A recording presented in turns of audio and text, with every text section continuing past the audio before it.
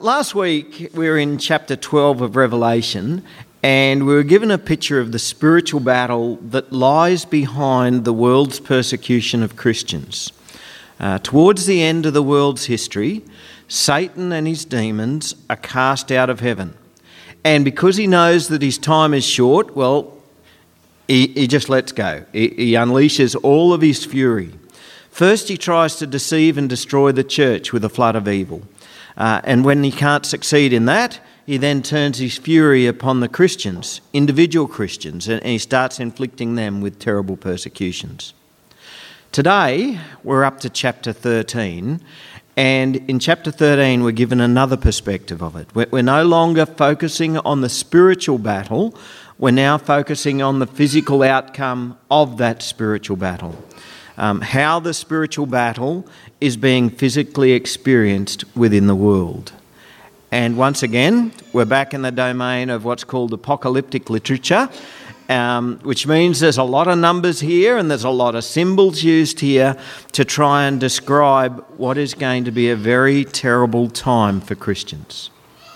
So, let me read it now. Revelation chapter 13.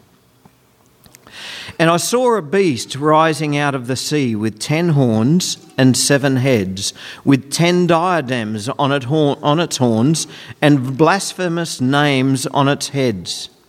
And the beast that I saw was like a leopard. Its feet were like a bear's, and its mouth was like a lion's mouth. And to it the dragon gave his power and his throne and great authority. One of its heads seemed to have a mortal wound, but its mortal wound was healed. And the whole earth marvelled as they followed the beast. And they worshipped the dragon, for he had given his authority to the beast. And they worshipped the beast, saying, "Who is like the beast, and who can fight against it?" And the beast was given a mouth, uttering haughty and blasphemous words. And it was allowed to exercise authority for 42 months. It opened its mouth to utter blasphemies against God, blaspheming his name and his dwelling, that is, those who dwell in heaven. Also, it was allowed to make war on the saints and to conquer them. And authority was given it over every tribe and people and language and nation. And all who dwell on the earth will worship it. Everyone whose name has not been written before the foundation of the world in the book of life of the Lamb who is slain. If anyone has an ear, let him hear. If anyone is to be taken captive, to captivity he goes. If anyone is to be slain with the sword must he be slain. Here is a call for endurance and the faith of the saints. Then I saw another beast rising out of the earth. It had 2 horns like a lamb, and it spoke like a dragon. It exercises all the authority of the first beast in its presence, and makes the earth and its inhabitants worship the first beast, whose mortal wound was healed. It performs great signs, even making fire come down from heaven to earth in front of people. And by the signs that it is allowed to work in the presence of the beast, it deceives those who dwell on earth, telling them to make an image for the beast that was wounded by the sword and yet lived. And it was allowed to give breath to the image of the beast, so that the image of the beast might even speak, and might cause those who would not worship the image of the beast to be slain. Also, it causes all, both small and great, both rich and poor, both slave and free, to be marked on the right hand or the forehead, so that no one can buy or sell unless he has the mark, that is, the name of the beast or the number of his name. This calls for wisdom. Let the one who has understanding calculate the number of the beast, for it is the number of a man, and his number is 666. Right, we're into some of the toughest part of Revelation to try and understand, and it's also some of the part of the Revelation which catches the imaginations of every crazy and I guess also all those who really want to struggle with, well, what is the Word of God saying Okay, at the end of chapter 12, Satan is about to unleash his fury on the faithful disciples of Jesus, and it ends with this sentence, "And he stood on the sand of the sea." And this is significant because now in chapter 13, two beasts arise, one out of the sea and one out of the earth. And with the image of Satan standing on the shoreline, there's no doubt that these two beasts are Satan's henchmen, because here he is, he's overseeing the arrival of both of them. The first beast, we'll discover later on, is the Antichrist, and the second beast is the false prophet. The first beast, the Antichrist, rose out of the sea. And the description of this beast is almost identical to the description that we're given of the dragon, which represented Satan back in chapter 12. 10 horns means he's very powerful. 7 heads means that he's given all authority on the earth. Only this time, instead of the 7 heads having a crown, this time each of the 10 horns have a crown. Now this is telling us that the ruling authority that he wields, it's going to be very difficult to resist because he's relying on his power to maintain it. His authority to rule is because of his strength. That's what horns represent. And he is so strong that no one can overcome him. No one can stand against him. He's described as being like a leopard. Its feet were like a bear's, and its mouth was like a lion's mouth. Now, that all sounds very strange. What is this weird-looking Frankenstein monster of a beast? Well, I've said this before, and I'm pretty sure I'm going to say it again and again. We are always going to have trouble understanding the book of Revelation unless we understand our Old Testament. In Daniel chapter 7, Daniel describes 4 separate beasts coming up out of the sea. A lion, a bear, a leopard, and then a more terrifying beast with 10 horns. And these represented 4 kings, or as it turns out, 4 kingdoms or 4 empires that would rise in the world. And the most common explanation for these 4 empires that Daniel saw were the empires of Babylon, Persia, Greece, and the Roman Empire. The 4th kingdom, the Roman Empire, was particularly powerful, and it was very hard on God's people. And so straight away, we've got to understand, okay, this beast rising up from the sea, it's the same as beasts, plural, rising up from the sea in Daniel.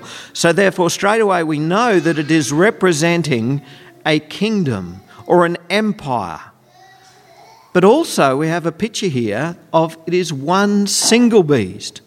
But this single beast is like a giant milkshake of all of the worst or the most terrifying parts of all of the other 4 beasts from Daniel's dream. So what are we being told? Well, we have to be careful that we don't get too prescriptive.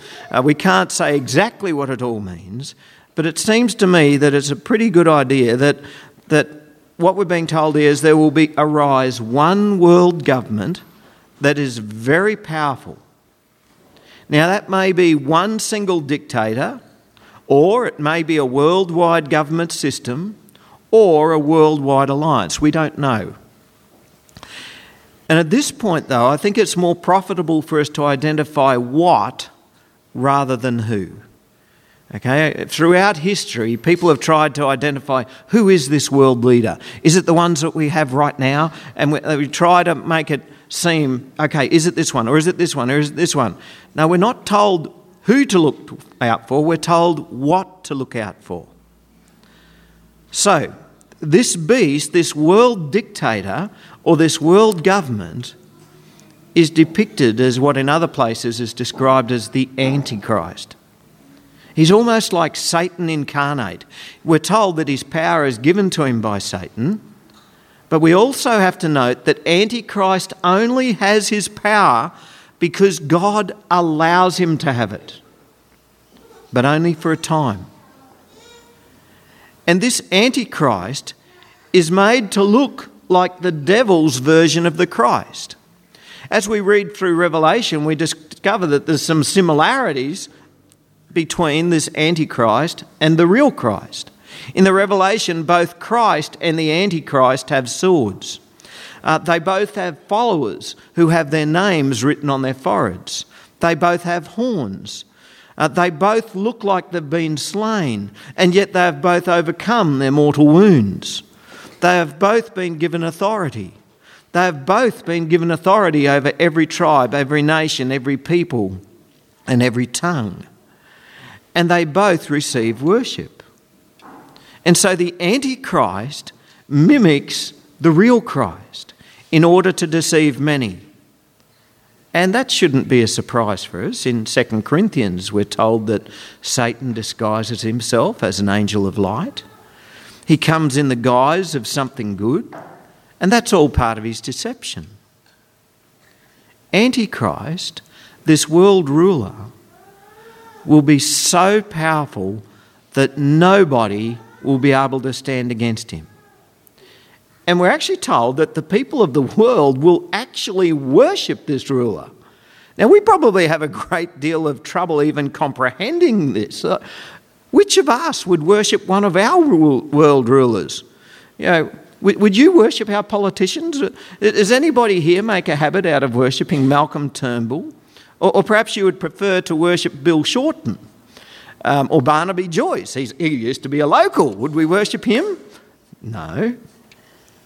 And the Americans, I guess, I don't think too many of them would want to worship Donald Trump by the way the media treat him. But we only marvel at this worship of a ruler because we've never lived in a land where the ruler has absolute authority. We live in a democracy and our ruling governments are people pleasers. They have to be, otherwise we won't vote for them again. They've got to make us feel really good about ourselves. And even when times are tough, even when the economy's failing, they can't cut spending, they can't increase taxes. Why not? Well, because we won't vote for them again. Even when that's what we need, governments can't do what we need. So our governments either have to lie to get our vote or they buy our vote and at the same time send our country broke. But that's our fault because that's what we vote for. In a democracy, we get the leaders we deserve. But when Antichrist rises to power, he will have absolute power. And when a leader has absolute power, that is when a leader is able to be worshipped. The Apostle John, who wrote this book of Revelation, he knew all about this. He was living it. He lived in a land that was where the Roman emperor had absolute power. And that Roman emperor was worshipped. And if you didn't worship the emperor, you weren't allowed to work, you weren't allowed to buy, you weren't allowed to sell. In some cases, you were imprisoned, you're fed to the lions. But you might say, but that's ages ago. That's a thing of the past. Nobody in their right mind would worship their ruler today. Wouldn't they? Now, it's not that long ago that the image of Adolf Hitler and his swastika was plastered all over Germany. And people would greet one another with a salute, Heil Hitler. And in North Korea today, Kim Jong-un is adored, even worshipped by the people of North Korea, simply because his grandfather was the godlike founding president of North Korea. And if the people of North Korea don't demonstrate the correct amount of adoration, well, they pay the consequences and they're probably never seen again. But we don't only have to look to the past or to look to overseas. People in Australia worship other people. Some worship pop stars. Some worship sports stars. Some worship movie stars. Some worship the famous simply because they're famous and nobody knows why they're famous. But they are famous, and so some people worship them. Does anyone know what a mosh pit is? Does anyone know what a mosh pit is? Yeah, that's where it all happens, right at the front of the stage at a rock concert, so I've been told. That A mosh pit is a place to adore and worship. You don't go to a mosh pit so you can hear the music better. You hear the music far better with a set of headphones in your lounge room at home. A mosh pit isn't a place to listen to music, it's a place to worship. Well, people worship people. Now, if a modern man or a modern woman can worship someone who they like because they give them some kind of pleasure by seeing their movies or hearing their music, don't you think they'd be capable of worshipping someone who has the power to feed them when they're starving, or someone who has the power to prevent them from ever having a job ever again? But this world leader isn't only worshipped because of the consequences of not worshipping him. This leader, or this system of government, was miraculously healed. It was mortally wounded, and there was no way that it looked like there was no way that it could ever survive. But he, or it, did. Its mortal wound was healed, and the whole world marvelled because of this healing, and they followed the beast. This ruler looked like he was dead. It looked like it was all over for this ruler or for this empire. There was no way that it could possibly recover, but recover it did. And thus the people marvelled and worshipped. So, what is this Antichrist like? Well, Antichrist is exactly that. Antichrist. He blasphemes God, but only because he is allowed to. All right? We're going to be told this over and over and over again. It may seem that God has lost control of the situation, but God has not lost control. God is allowing it to happen, but only for a little while. And we have to remember this. Verse 7. Also, it was allowed to make war on the saints and to conquer them. Now, your theology mightn't handle that. The lie of prosperity theology says if you have enough faith, you'll prosper in all things. You'll prosper financially, you'll prosper physically, you'll be healthy and wealthy, you can have a long life. That, my friends, is a lie of Antichrist. Because Jesus has told us the exact opposite. Jesus told us that to follow him, we have to take up our cross. Now, that doesn't mean taking up a gold necklace. It means taking up an instrument of torture and execution, being willing to die for him. To be Jesus' disciple is to enter a life of persecution and sometimes poverty. And God will allow the saints to be persecuted, even unto death. It is normal for the Christian church to be persecuted. The freedom and the peace that we have as Christians in our country is not normal. It never has been. Millions of Christians, if you just think even back to my parents' day, millions of Christians were killed in the various communist revolutions. Christianity was outlawed. God was blasphemed. At that time, it would have been very easy to say, oh, there's the Antichrist. It's the rise of communism. But then again, in my day, millions of Christians are being killed and Jesus is being blasphemed with the rise of Islam. Antichrist is allowed to make war on the saints and to conquer them. And this will become a worldwide phenomenon. Authority has been given it over every tribe and people and language and nation. Now, we might find that really hard to imagine. How could this possibly happen? That one ruler or one government would be allowed to rule all the nations of the earth. Well, here's three possibilities, and these are just possibilities. There's oodles more. The first possibility is that one nation will rise and conquer every other nation of the earth. If you can remember back to Revelation chapter 6, that's where we read about the 4 horsemen of the apocalypse. A world leader rose bent on conquest.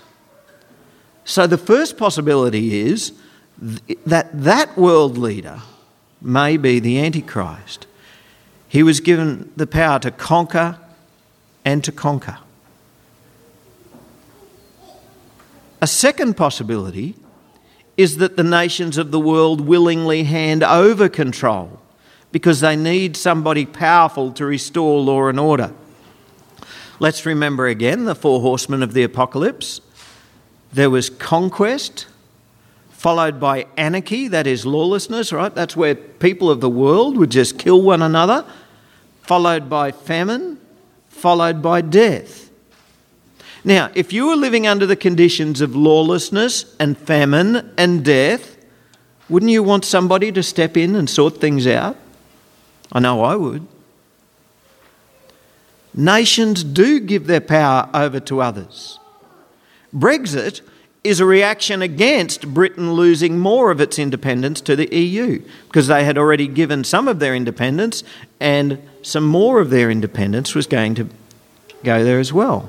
But we can look locally as well. Even in Australia, we're dictated to some extent, by policies and commitments by and to the UN.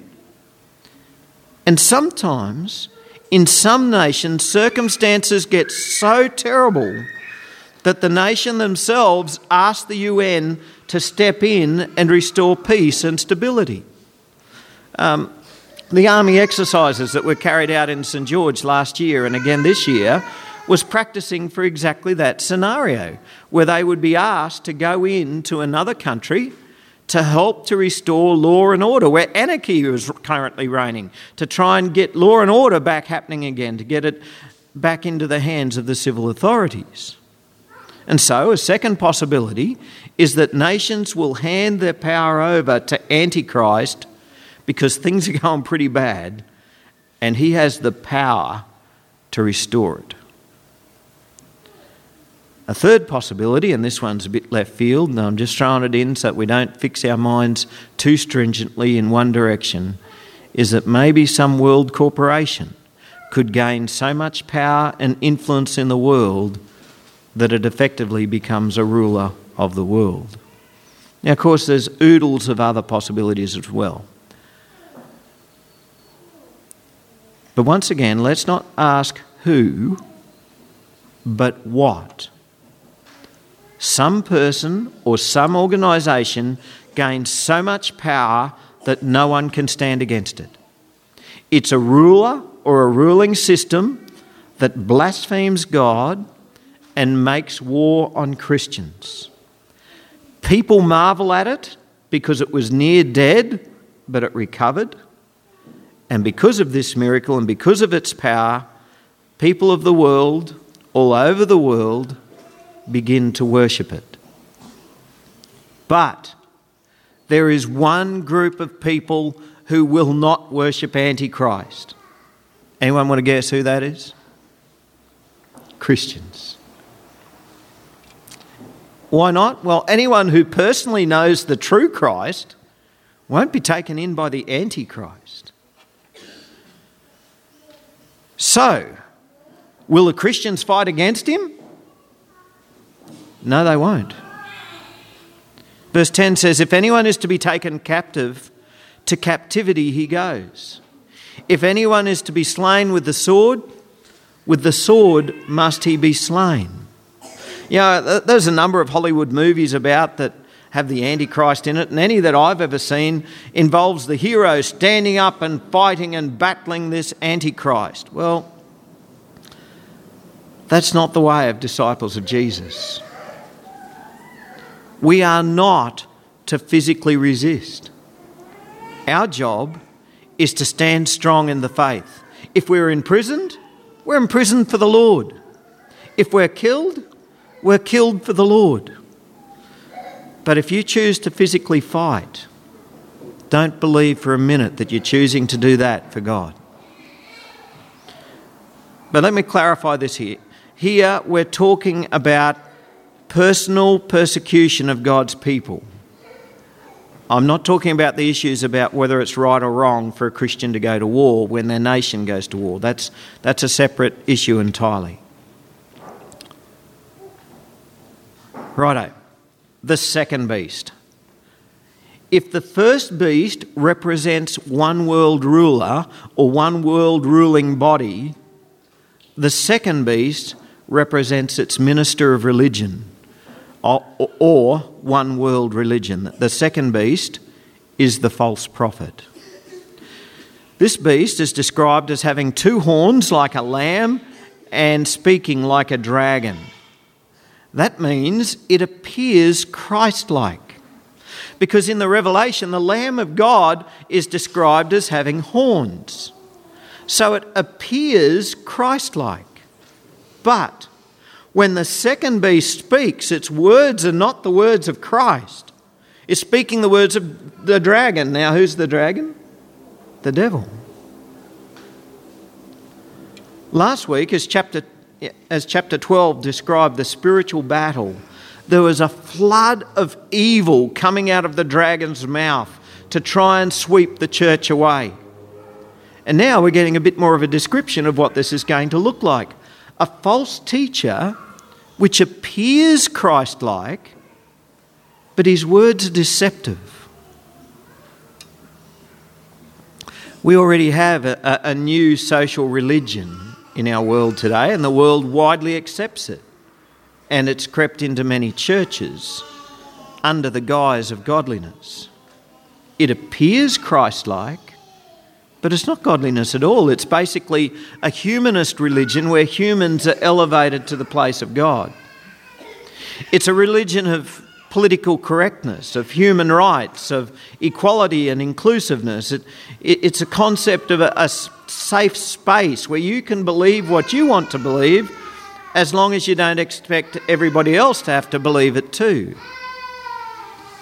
And it categorically rejects anything that excludes anybody or any ideas. In fact, it rejects any claim to exclusivity at all, such as Jesus is the only way to God.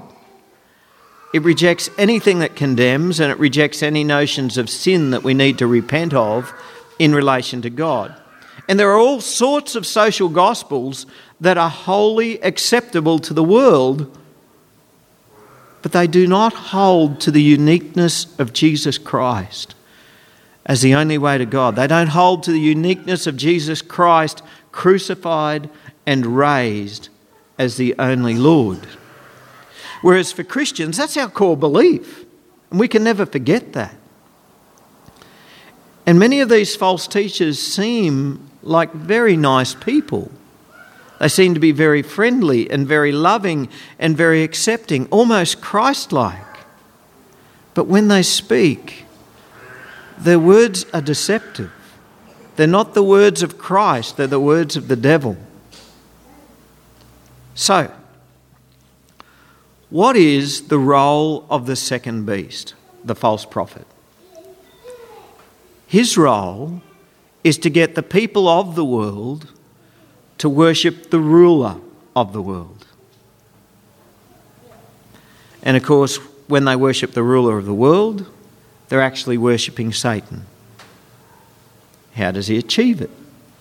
Well, this false prophet has power to perform signs and wonders. Just like Elijah could call fire down from heaven, he can too. And Jesus has warned us about this. In Matthew chapter 24, Jesus said, For false Christs and false prophets will arise and perform great signs and wonders so as to lead astray, if possible, even the elect. See, we have to realise there's three different ways that signs and wonders can be performed in our world. There are signs and wonders of God that are performed by the power of God. There are tricks and illusions, such as a stage magician may use to please their crowds, all sleight of hand and misdirection and smoke and mirrors. But there's also a third way that signs and wonders can be performed, and that's by the power of the occult. Satanic and demonic powers accomplishing supernatural acts. And it disturbs me how even Christians are drawn to the signs and wonders of the occult. My own grandfather, a very dedicated Christian, told me once of how an old water diviner had done his divination on his son, my uncle, and how my uncle's ailments were cured by following his prescription. Apparently he was a very sickly child until that time, and they followed his prescription, and all of a sudden he was okay. Now, what causes something like that to happen? In our increasingly health-obsessed world, even Christians participate in yoga and Tai Chi and iridology and Reiki and all sorts of other Eastern mysticism because, hey, this is giving me health benefits. It's really great. It's got to be good. What could possibly be wrong with it? Well, I'll tell you what's wrong with it. We'll take yoga as an example and Tai Chi. These are not just exercise regimes. It's being sold as exercise. If you want exercise, take up a sport or go for a walk or push a lawnmower. The movements and body positions of the disciplines such as yoga and Tai Chi and various forms of martial arts are actually a form of worship coming from Eastern religions. And if there are health benefits for these apart from normal exercise, well, where do these health benefits come from? We're into the domain of the occult. As soon as we're into healing principles from other religions, we're into the domain of the occult. And a lot of people won't accept that. The false prophet will lead astray even the elect, if that were possible. By signs and wonders, the false prophet deceives those who dwell on earth. We're told that people of the world will make images of the beast. Now, we know that, and the Bible's very clear on telling us this, that idols are just useless blocks of wood or chunks of stone. They can't do anything, can they? But somehow, this false prophet is allowed to animate these objects. He was allowed to give breath to the image of the beast, so that the image of the beast might even speak and might cause those who would not worship the image of the beast to be slain. Anyone who doesn't worship the world ruler will be killed. But most people will worship him.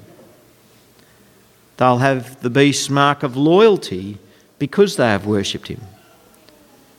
Either the name of the world ruler or his number. 666. And the only people who will be allowed to buy or sell will be those who have worshipped the beast and have his mark of loyalty on their forehead or on their right hand. Christians will be the only ones who don't. And so these are going to be terrible times for anyone who remains faithful to Jesus Christ. Now, of course, I'm pretty sure that the question you're wanting me to answer is, well, what is this mark of the beast? Well, what is this number 666? Well, put up your hand up if you really want that question answered today. Everybody's too tentative, just not sure. Oh, when credit cards first came out, that was the latest theory. It was going to be credit cards. By the way, for a while, I had a credit card, which I don't use very often, but you know those 3 or 4 digit numbers on the back? Guess which number I had on the back of mine? 666. I was glad when that card finally expired and I could drop it through the shredder. Maybe before credit cards it was the serial numbers on banknotes or serial numbers on checking accounts. When barcodes came out, that's going to be the mark of the beast. What is the mark of the beast on your right hand or on your forehead? Is it a literal mark where if you do worship Antichrist, you are allowed via that mark into the financial system so that you can buy and sell goods? You know, for a long time that was sort of hard to imagine, but with technology at the state that it is now, you know, this is all very possible. Each person could have their own identifying mark, and funds can be transferred electronically. We could have a tattoo on our hand, or more likely a microchip, or even more likely it could be your fingerprint from your right hand and a retinal scan from just below your forehead there.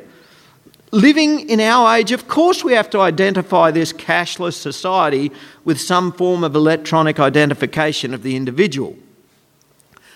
By the way, when I was at Bible college, we had to learn Hebrew, and I wasn't a very good Hebrew scholar, by the way. There's some very guttural sounds in Hebrew, and when I was trying to practice it, it sounded like I was trying to clear phlegm from my throat, And South Africans could probably learn Hebrew pretty well, Adre. You guys can get the guttural sounds without the phlegm happening. But anyway, when I was learning Hebrew, we looked at the number allocations for various letters. So like Aleph, Beth, Gimel, Daleth, He, Vav, I can't remember all the others, but they each have a number representing them. Guess what the number 6 was? The letter Waw or Vav, which is the equivalent of our W. And straight away I thought 666, that's like www. That's like the World Wide Web. Ooh. And from that point on, I guess I became extra careful that better not let the World Wide Web or what it represents be something that will ever make me worship something other than God. So anyway, that's one option. It could be a literal mark of some kind, or a microchip, or a fingerprint, or a retinal scan, or whatever that allows us to conduct our financial transactions. The second possibility is that the mark of the beast is not a literal mark at all. Because what we're discovering as we're reading through Revelation, much of Revelation is symbolic. And so this could be a symbolic mark. We've already told that the followers of Jesus Christ have a mark on them. We are sealed. How are we sealed? We're sealed by the Holy Spirit. Followers of the devil have a mark of Antichrist on them. Now 666, if we try to think symbolically, 666, well, 7 is the number of perfection or completeness. 6 becomes the number of imperfection, non-completeness, and 666 would be really, really, really imperfect.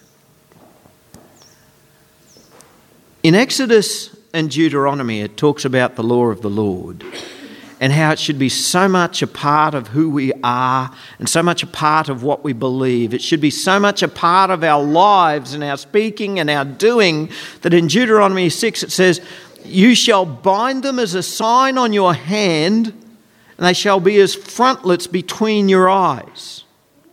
Now, of course, some Jews take that quite literally. You got the picture up there?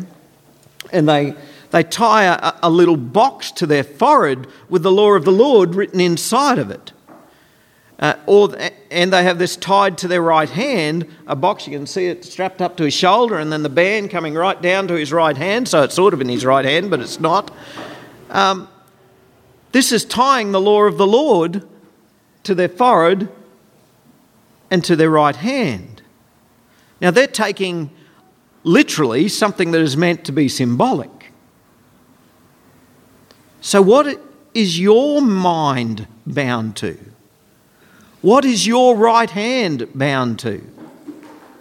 The law of the Lord and the gospel of Jesus Christ? Are you unashamedly a disciple of Jesus Christ, so much so that it's bound to you? And are you following Christ for all that you're worth? Or are you worshipping the ruler of this world? Who are you bound to? Now, whether it be a literal mark or whether it be a symbolic mark, the important thing I want you to notice is those who do not worship the ruler of this world will not have this number on their forehead or on their hand. It's not the other way around. Are you getting this? Our task is to worship God and God alone. And by doing this, we will not have this mark of the beast on us. We've got God's mark on us. We're sealed by the Holy Spirit. Our names are written in the Lamb's Book of Life. if we are faithful to Jesus Christ and refuse to worship the beast, we will not receive the mark of the beast because we're not entitled to it. It's only those who worship the beast who are entitled to this mark. Are you getting this? Yeah, sometimes we get so caught up in the details and some people try so hard to work out what this mark is so that I can avoid the mark. And if I avoid the mark, then I won't get caught by the beast. Whereas it's supposed to be the other way around. We so much worship only God and we refuse to worship anything else. That's what we do. And then we're not entitled to this mark. Now, of course, there's consequences that go along with this. Because we're not entitled to this mark, and it's only if you have this mark that you're allowed to buy and sell, things are going to get really tough. Remember last week in chapter 12, it told us about the spiritual battle and how we conquer the evil one and not get taken in by him. We overcome by the blood of the Lamb and by the word of our testimony. We hold to the faith and we keep testifying to the good news of Jesus Christ. That's what it's about. So I haven't told you what 666 represents, have I? I don't know. Even if I did know, I wouldn't have to tell you, because I think we'll find out when the time comes. Our task, and this is what I am telling you, because this is what you do need to know, our task is to remain faithful to Jesus Christ, no matter how tough things get. And our task is to continue to tell the good news of Jesus to anyone who will listen, and to a heap of people who won't listen. Most people won't listen, but it's our job to do this. It'll be costly though. You won't be able to buy or sell. So unless you can manage to grow your own tucker, your family's going to have to starve. If you can't buy and sell, you won't be able to buy electricity or gas. If you live somewhere where it's cold, you're going to freeze. But you won't worry about that. You don't need to worry about freezing or starving, because anyone who refuses to worship the beast will be killed. So that's the good news I've got to share for you today. You've got to look forward to. But this is okay, because when we die for the Lord. Let's pray. Heavenly Father, I want to thank you that you've warned us ahead of time that these things will happen. And Lord, I want to thank you that even though it may seem that everything's out of control and that you've lost control of the situation, you haven't. That you are allowing this to happen for a time. And then you will step in and make things right. Lord, as we spoke last week about chapter 12 and the spiritual battle, Lord, I want to thank you that chapter 12 prepares us for chapter 13. That in chapter 12 we could see the spiritual reality behind what is going to unfold in the world. And that even though it seems like it's out of control, that you are the one who maintains control. You're allowing this to happen, but only for a time. And I want to thank you, Lord, for what we learned last week, that during this time, that those who overcome, we overcome by the blood of the Lamb and by the word of our testimony. Lord, I pray that we would be a people who always continue to trust in you. We want to thank you for the power of the blood of the Lamb, that power which sets us free from all sin and unrighteousness and makes us pure and holy in your sight. But Lord, I want to thank you also for the testimony that you have given us. But Lord, as I consider these things and consider what it's going to be like at this end of time, I realise how easy we have it now where we are not being persecuted, and yet we fail to overcome even our situations by the blood of the Lamb and the word of our testimony. We have your testimony on our heart and in our minds and on our right hands, but we hide it. Oh Lord, I pray for strength today that you would help us to begin living now by the blood of the Lamb. That you'd help us to begin living now by the word of our testimony. That when these terrible times come, that we'll already be living exactly how you want us to be living. Lord, as Joy's already prayed today, we pray for those areas in the world where Christians are already being severely persecuted, as if the end has already arrived. And Lord, we pray for these Christians, for our brothers and sisters in Christ, Lord, that you would keep them strong in the faith and that you would give them courage to be able to share the gospel in a world where they will be killed because of the gospel. And Lord, receive them into your glory, we pray in Jesus' name. Amen.